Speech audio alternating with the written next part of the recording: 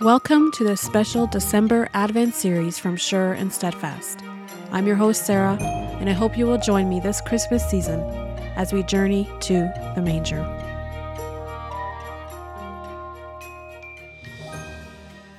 Welcome to day 1 of this Journey to the Manger Advent series. Now, I'm not sure what came over me to tackle this. Preparing, recording, editing, and posting an episode every day till Christmas is no small feat. But here I am, tackling it. And I am excited.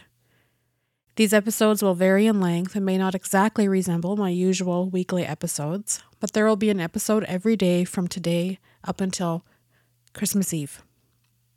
You may be wondering what prompted me to start this. Well, every year, at the beginning of November, the stores start to fill up with Christmas decor, the lights, the garland, the ornaments. Toys start to take over the shelves and trees are pulled out of storage and homes start twinkling with lights. The season begins and I love it. This year, however, I set it in my heart that I was going to enjoy every moment of the season.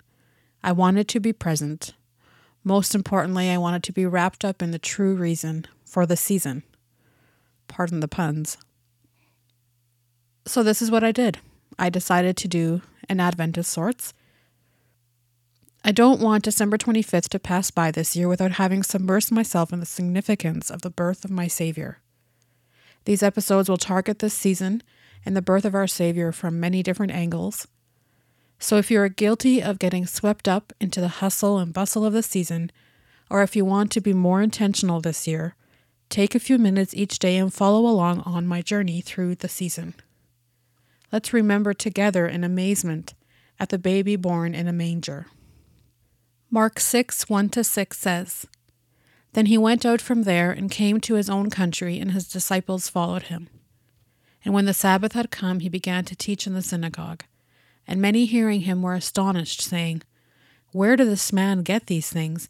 And what wisdom is this which is given to him, that such mighty works are performed by his hands? Is this not the carpenter, the son of Mary, and the brother of James, Joseph, Judas, and Simon? And are not his sisters here with us?' So they were offended at him. But Jesus said to them, 'A prophet is not without honor except in his own country, among his own relatives, and in his own house.' Now he could do no mighty work there, except that he laid his hands on a few sick people and healed them. And he marveled because of their unbelief. Then he went about the villages in a circuit, teaching." Right about now, you're probably wondering why I chose that scripture for the start of my Advent series. It isn't Christmassy and it doesn't really set the tone, but I would beg to differ. In this portion of scripture, Jesus goes back to the place where he spent his childhood, to his own country, to his own people. He began to teach in the synagogue, and the people were not buying it. Surely this man Jesus was not as amazing as it seemed. How could he be? He is just a carpenter, one of us. This has been my attitude so often. So often I'm found approaching this season calloused to the wonder of the birth of my Savior. We hear the story over and over again, and we become blind to the wonder, just as the people in the scripture.